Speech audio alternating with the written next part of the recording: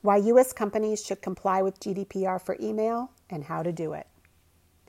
GDPR, the EU's General Data Protection Regulation, went into effect on May 25, 2018.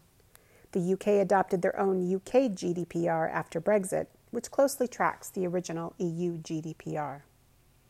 GDPR applies to any business that collects any personal information data about individuals.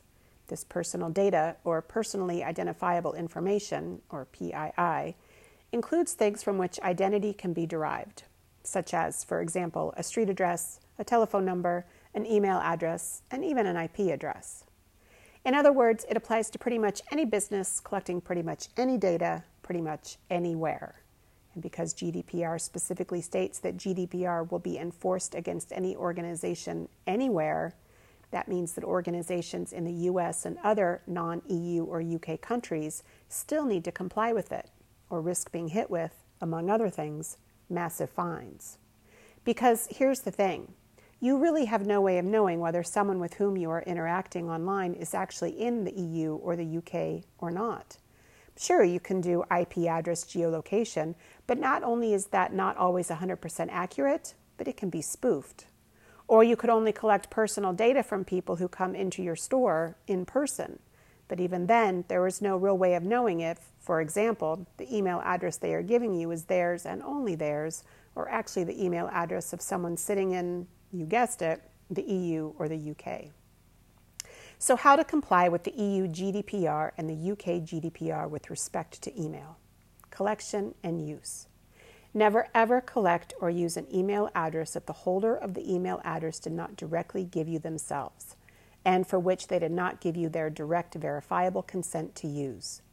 And you must disclose exactly how you intend to use their email address at the time that they are giving you their consent.